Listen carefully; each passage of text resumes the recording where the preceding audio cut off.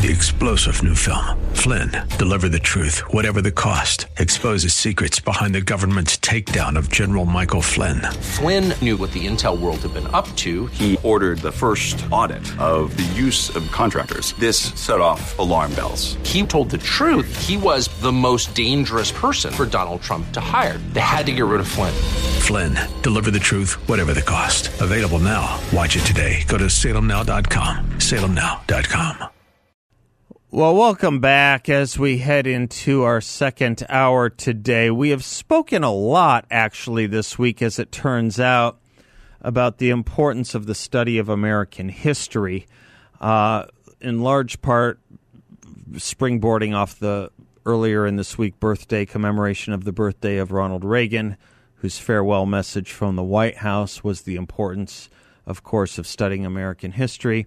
And then in talking a little bit about its perversions, whether it's from the Disney Corporation and their latest cartoon or the ongoing trouble of the 1619 Project, which has debuted a new feature and a new special on the video channel of Hulu.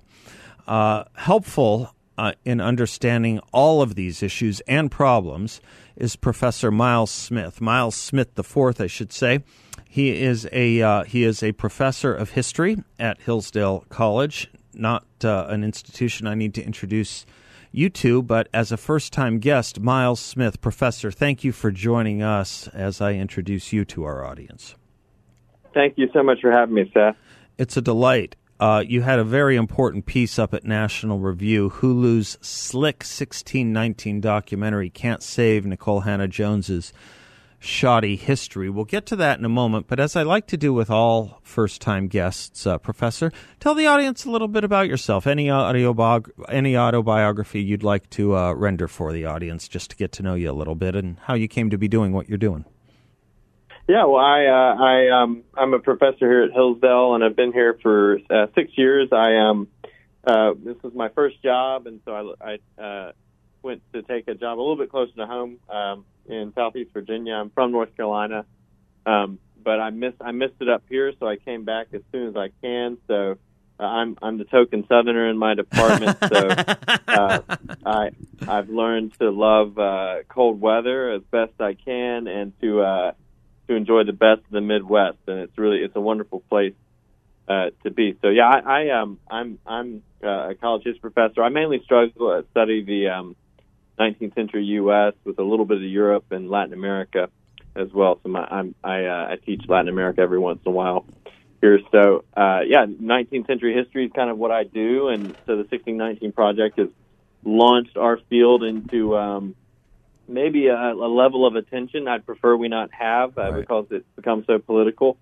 So that's mainly what I teach around here: Jacksonian era, the Civil War, and Western Civ, and American history, the American History Survey. So our hands are full. Our students are wonderful. So it's the best possible place to be a historian of American religion and slavery. And a good time, because just when we need it most. It's great to know that 19th century America is your expertise. This is a nice coda of the week. Just yesterday I was interviewing a writer named John Cribb, who just put out a new biography of Abraham Lincoln. So this is a wonderful coda, and the timing is perfect, not only for your piece at National Review, but for your joining us. Let me start there with kind of something you said, the importance of teaching American history and the thirst that your students have for it. The thing I worry most about, Professor, is the perversion of American history. And I guess we can all identify the reasons why it can get perverted or why there is a direct assault on it. But it is eminently true at the end of the day that it comes to us for a very specific reason. C.S. Lewis put it that to miseducate a child is to leave them more subject to propaganda as an adult.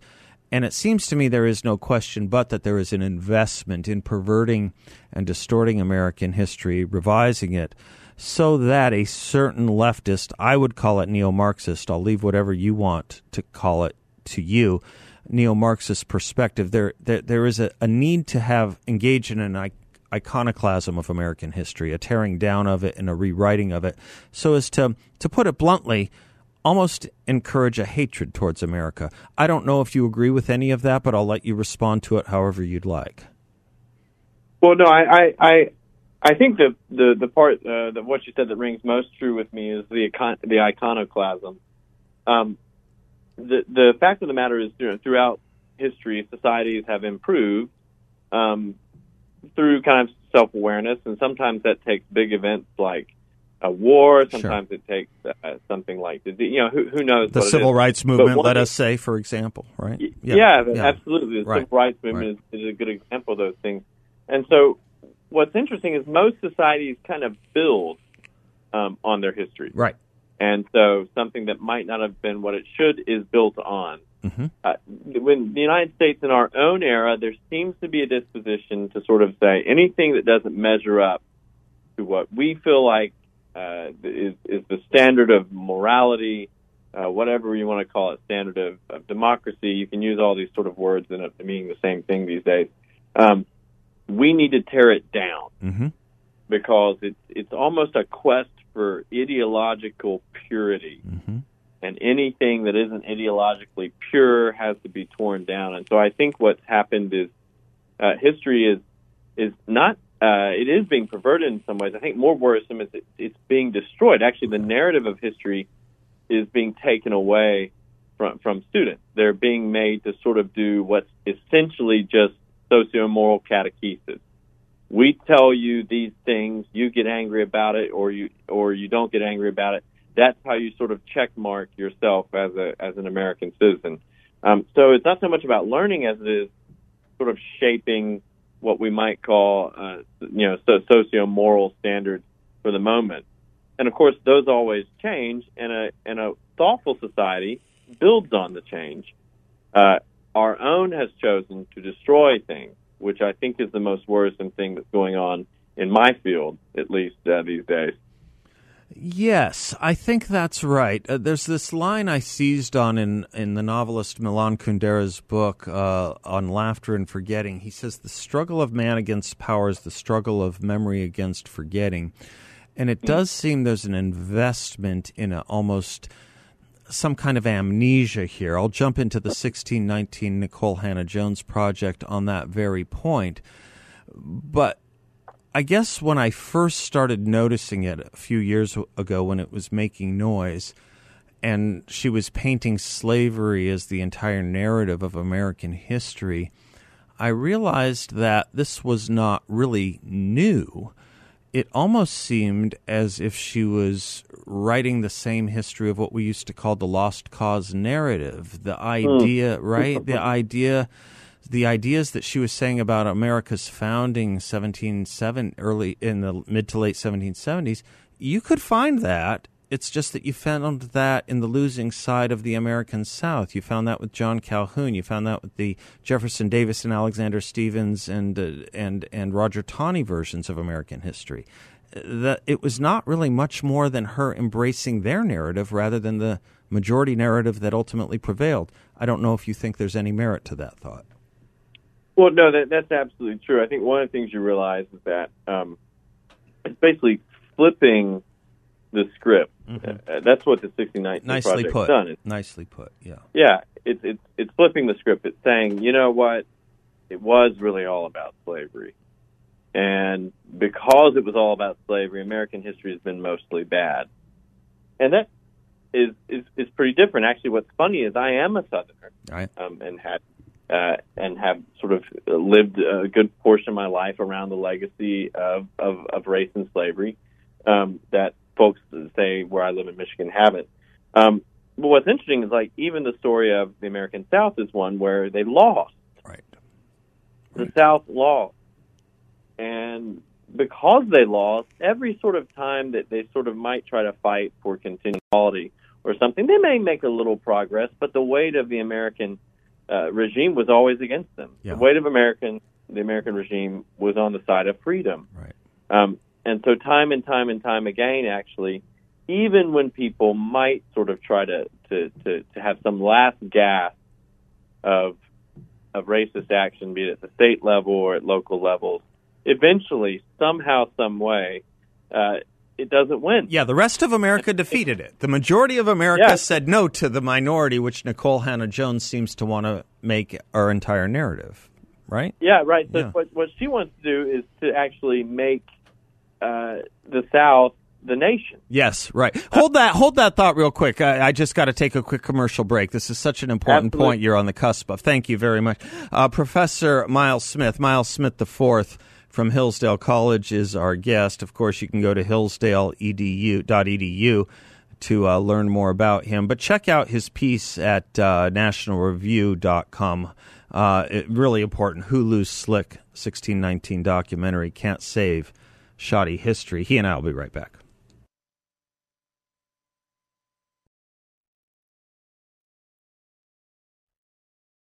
Welcome back to the Seth Leibsohn Show. Professor Miles Smith IV from Hillsdale College is our guest. His most recent piece is on this Hulu documentary, or maybe I might call it a mockumentary, on the 1619 Project, and his piece at National Review on that. Professor Smith, you were just about to make a point about Nikole Hannah-Jones's and the 1619 Project's rendering of American history, as if slavery was the entire narrative of the majority of America or all of America, and we had to hit the brakes, so pick it up wherever you would like, or begin it again if you'd like to. I think it's just important to realize that there's been substantive areas of the United States where chattel slavery didn't have the type of influence that it had in the American South, and therefore the sort of attaching the problems of inequality or racism immediately to the South is problematic, because usually what it means is you're not actually dealing with, for example, a local policy issue. I think of like Minnesota is a good example with the George Floyd stuff. There were so many pieces I would read that sort of traced what was going on in Minneapolis back to the South, which is crazy. If you have some sort of conception, you mentioned C.S. Lewis, who was a good commentator on just the nature of human beings. If in so much as human beings are imperfect beings, it means that they're always going to have, their societies are going to be flawed. Racism and inequality and those things will be cooked up in a variety of different societies. You don't have to have the American South to have a racist society.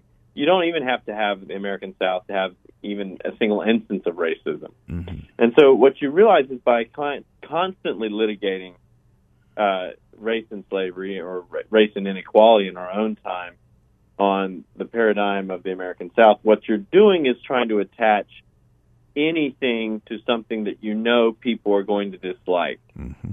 So it's sort of a move to do policy instead of history. Mm-hmm. People are mad about, a variety of different things, be it law enforcement's relationship with race, or race and income levels, race and politics, whatever it is. So what you do is you say, okay, I want people to sign on to my answer for it. How can I do that? Paint it with the stripe of the American South. And if you want to sort of overturn a lot of stuff that is good about the United States, and you know that people are going to sort of put up a fight against it, what do? You slander it with the American South. Right. And so this is where your point about Marxism is important. What's really going on with the 1619 Project isn't really about slavery. It's about sort of the baseline foundations of the American regime in general, things like individual rights, things like the freedoms we have. And if you can tie those things to slavery, you can get a lot of more people to say, oh, maybe we do need to take down everything that we like about America. Maybe that's flawed. Maybe that's invalid.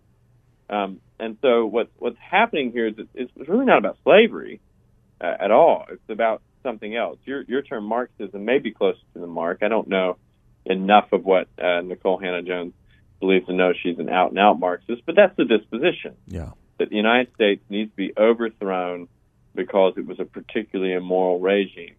And if you can convince people that the United States is somehow a synonym for the historical bad guys, like the American South, you can make your point at least a little bit better and more efficiently to people who might not be as well catechized on things like the Constitution as they should be. Right. So we stop teaching the Constitution, we stop teaching the Declaration, and then in that vacuum you can give Nikole Hannah-Jones's rendering of history, which doesn't even meet really the standards of lived experience. You make reference to this. I think this is a poignant point, and you tell me if your thoughts on it. You make reference to the story of her dad, who was an Army veteran from Vietnam era, who flies the American flag in his yard and takes exquisite care of it, following all the rules in protecting and strictures in raising and lowering that flag. And one day, Nikole Hannah-Jones comes home from school and says, "This flag is not ours. We should stop flying it." So she is a young schoolgirl in a much less racist time than her dad would have lived in, just per force, right? Because her dad is older and would have lived probably in a much more racially antagonistic time. Yet he's proud to wave the American flag. She comes home having learned in school, bad idea. It starts maybe before the colleges. She learned in school and is instructing her dad on how he's wrong for still thinking this is his country. To me, that's a poignant story and maybe a poignant point as well. An elementary school is teaching an Army veteran from a more racist period who was still proud of this country that he should not be. I don't know if you draw the similar lesson. Oh, I do. I think I'm 39, and one of the first Super Bowls I remember was the Super Bowl that happened in the aftermath of the Gulf War. You probably know the one I'm talking about. Uh-huh. And like everybody who sort of was watching the Super Bowl, we got this magnificent version of the national anthem, still my favorite, still the one that completely moves me, by this beautiful black woman named Whitney Houston. Mm-hmm. And here you have sort of all the imagery of the United States and what it is to be an American, the national anthem, football, things like that, sort of being carried through the voice of a black woman who seemed to have no qualms. Not a compunction. She owned it. I remember the commentary was she owned the national anthem that year, 1991, I'm guessing. Yeah, right. Owned the national anthem. Yeah. And I was thinking about the 1619 project as I was writing this, and I saw a video. Somebody is an African American home, I think outside of New Jersey, where near where Whitney Houston was from, and someone had happened to be recording this there in 1991, and it was black men and women who were enormously proud of their national anthem, and that were enormously proud of a black woman for singing it. Mm-hmm. And so I think that we've changed. We're somehow no longer okay with the historical process of freedom. Right. We're not okay with humans. I mean, this is the fact of the matter. It's like human history is not a narrative of everything being perfect. Right when people it's a long trail of tears. Yes. Yeah. Yes. Correct. Right. It's messy, and so by sort of obliterating all the history of the United States between 1776, or in this case 1619, and 2023, by saying everything that didn't match up to what we think it should be in 2023, you've actually not just obliterated history, you haven't just obliterated the history of black freedom in that time span, you've obliterated humans too. Yes. And so hold that thought. Yeah, let me take the commercial break. Let's talk about obliterating humans too, and the notion, I guess, that we have to live with, that for some reason we're in a better place of understanding this in 1991, 20 years before we elect the first black president, than we are, several years after. How does that work? How does history regress rather than progress? We will talk about this more with Miles Smith, professor at Hillsdale, when we come right back. Professor Miles Smith IV is a professor of history at Hillsdale College, and he's talking to us about his piece in National Review, Hulu's Slick 1619 documentary Can't Save Nikole Hannah-Jones's Shoddy History. Professor, you're making a point about human beings and human understanding right before the break. Feel free to pick up where you left off, however you like. Yeah, I think that the essential goal of the 1619 Project is to basically say that there's still inequality, there's still racism, and therefore anything that isn't actuating what, in this case, Nikole Hannah-Jones thinks is the appropriate paradigm, be it politically, socially, culturally, to actuate perfect societal harmony, or more specifically in this case, not necessarily harmony, but to elevate African Americans, and to be sure to let everybody know that their mistreatment was the fault of white Americans.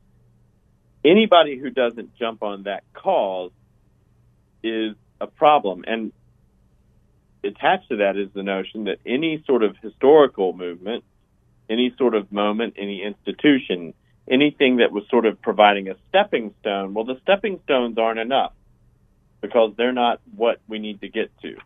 And so you end up forgetting actually stories of emancipation. Right. Stories of freedom. And those are all real. Yes, the story of slavery is real. I'm from the South, and even here at Hillsdale, we tell students about the reality of chattel slavery. We don't hide it. But what the problem is to totally forget the story of the history of emancipation, which is also real. Mm-hmm. That's what bothers me the most. And you saw this perhaps a little bit. Are you familiar with this thing going around from Disney Plus where they talk about this little cartoon production they've done? Abraham Lincoln didn't free the slaves. Emancipation isn't freedom. You know, to say things like that is to disagree with people who at the time might have known a little better, like Harriet Beecher Stowe or Frederick Douglass, who said exactly the opposite. I mean, it really is, I guess, a literal revision of history. It's a grafting of a political point of view into and onto events that simply weren't true at the time or weren't true until 5 minutes ago, Professor. I think that probably when we think about some of the claims being made, one of the interesting things is to think about what Southerners thought about the history of emancipation. Yes. And they were really, really, really worried about it. Mm-hmm. It's perhaps the reason why the Civil War happens is most Southerners are pretty sure that they are the minority. In fact, there's a book. It's very old. It's written by a man named Jesse T. Carpenter back in the middle of the 20th century. It was called The South as a Conscious Minority. Okay. And what you realize is they knew that their time was coming. Yeah. More and more free states were going to join the Union, which meant that at some point there would be enough free states to pass an amendment to the Constitution, right, killing them. And so what they needed to do, they needed to get out of the Union while they could. Mm-hmm. Because all of the states that we know to become free states, right, what we think of as the American West, mm-hmm, they were going to come in as free states, and they would eventually killed slavery. So guess what? Southerners are worried about the freedom agenda. In fact, they're so worried about it, they leave the Union over it. Yep. That's right. And the other part to this, and maybe we can pick up on this was a short segment in our next and ultimate segment, a little bit longer, Professor. Maybe we can pick up a little bit on the notion that whether this is an ideological emphasis or not, I mean, every historian writes with a certain emphasis. No doubt you emphasize certain things you care about and periods of time you think more interesting than others. There's no question every historian will emphasize. But the thing that bothers and perhaps tugs the worst is that, back to the title of your piece, the 1619 Project, if all you learn about America is from that, and a lot of people will because it's been given the imprimatur of the New York Times and now, of course, Hulu and the series Hulu puts out, a lot of it is just simply wrong. It's just simply false. And you don't have to go to conservative professors to figure that out. Professors who might be considered on the liberal side of things, like perhaps, I don't know, Gordon Wood or Sean Willents, have denounced this stuff. And yet on, Nikole Hannah-Jones, who herself is not a historian, I shall say, she is a professional journalist, on she continues to revise. Let me have you pick up on that point, that it's inventing and reinventing the past really more than anything else, with Professor Miles Smith IV from Hillsdale College. We'll do that when we come right back. It's not just bad history, it's wrong history.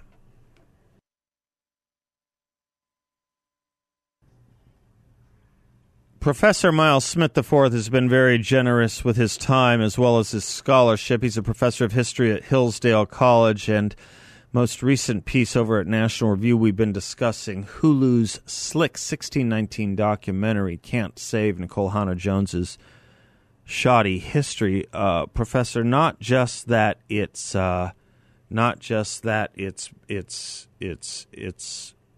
bad history, but it's wrong history. I mean, she gets a lot wrong. And a lot of very credible professors from the more liberal side of things have tried to point this out, correct?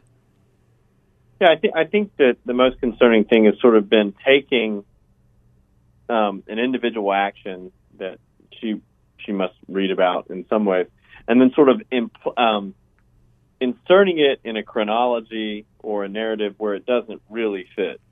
And so what you end up doing is it would be essentially if I were to take the fact that someone had gotten married and someone had children, and if I put them in the sequence of someone got married and had children, it's a very different thing than if I say someone had children and got married. That's clever. And so and your neighbors would feel like it was a very different thing.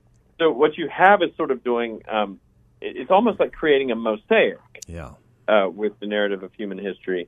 And the problem is narratives aren't mosaic. Narratives have to move, are bound to move, if they're accurate narratives, according to a certain sequence that where they happened in time and in space.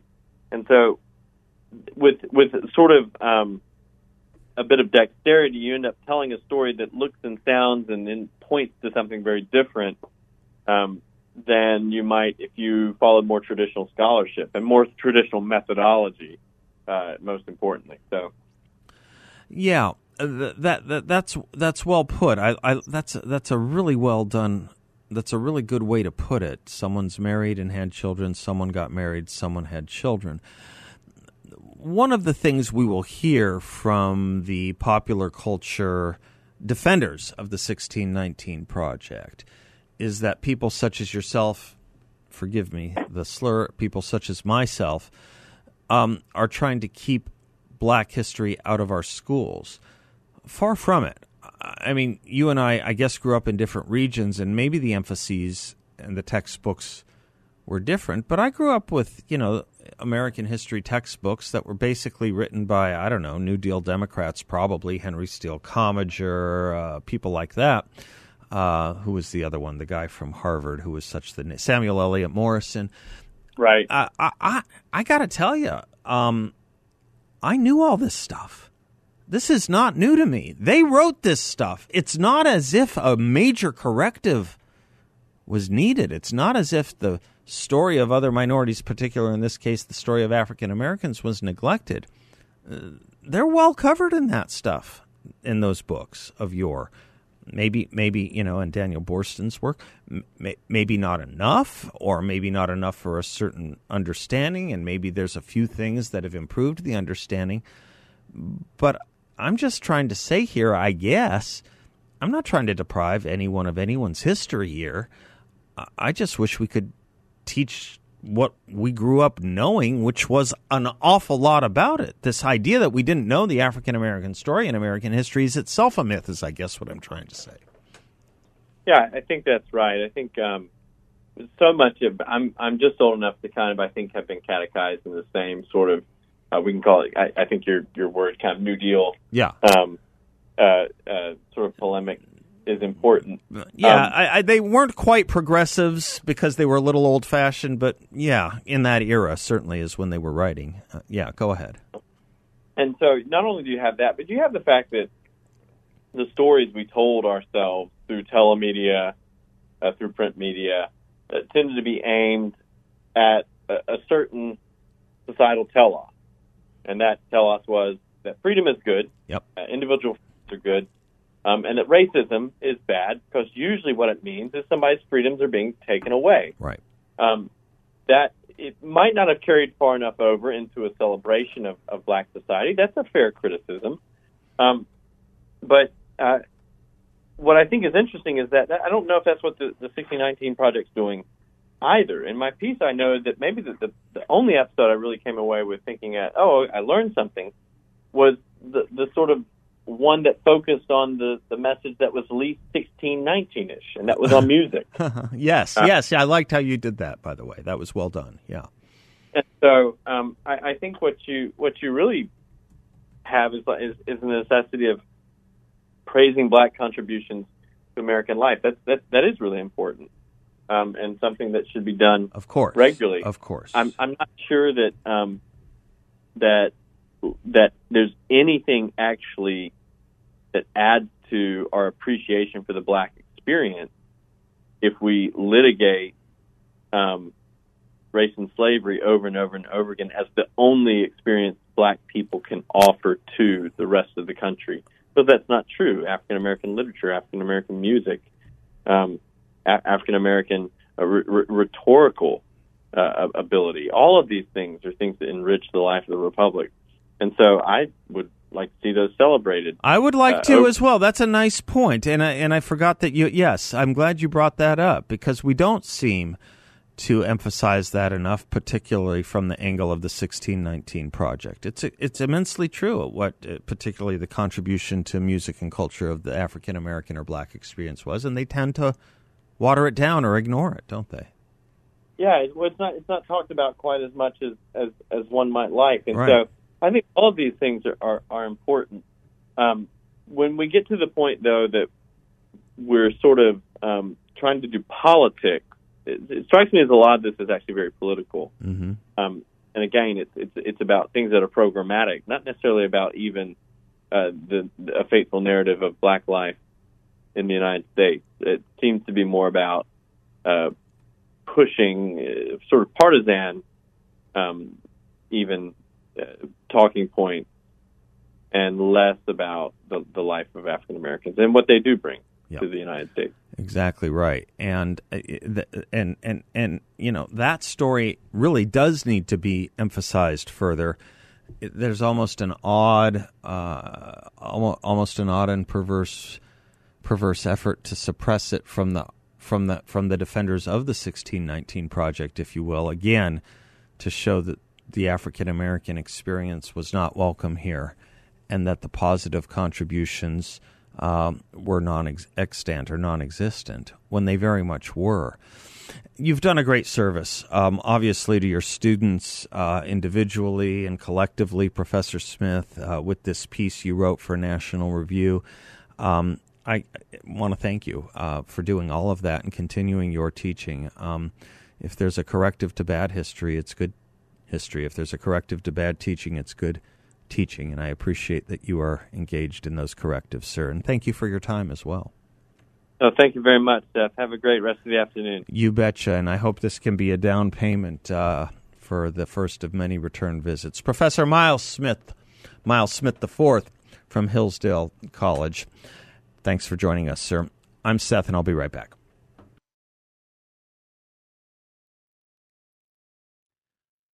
Y'all have been hearing me talk some time now about YRefy, and if you still have questions about what investing with them can do and yield for you, they have a lot of very happily delighted and satisfied customers in the Phoenix area who have invested with them and done very, very well. They'd be just as happy and delighted to put you in touch with them. You can call YRefy at 888-YRefy-34.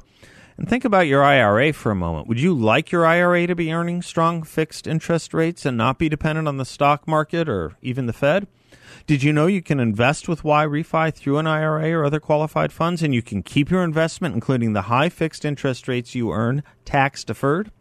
That's right. Your money can stay in your IRA, and you don't have to pay taxes on the income you earn. Check them out at investyrefy.com. That's the word invest, the letter Y, REFY.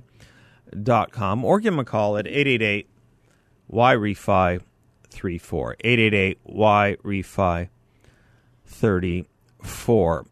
Yeah, that's an important interview that we just did with the professor, because as I guess we have touched on thematically throughout the week, history really is, and the understanding of our own history really is perhaps the most important thing. It is what every tyranny or tyrannical movement, usually in the name of some form of Marxism or some form of fascism, it's the first thing they try and tear down. That's why I say it's really about iconoclasm, and it's why it strikes so strongly within the soul when we see things like book burnings or things like riots that tear down statues of historical figures, or we take the names of the truly innocent off of our schools, like Frederick Douglass or Abraham Lincoln, because somewhere in the back of even the heads of those who don't follow these things closely, somewhere in the back of those heads or deep in the soul, we see something redolent of one of those revolutionary Marxist or fascist movements. We see or are reminded of the kinds of things we read in George Orwell's 1984, with the erasure and the importance of the erasure of the past. Once you erase it, you can distort it and pervert it. And once you distort it and pervert it, you can distort further and pervert further the country. Of course, once you distort and pervert the country, you distort and pervert its citizens. We don't need more distortion and perversion here.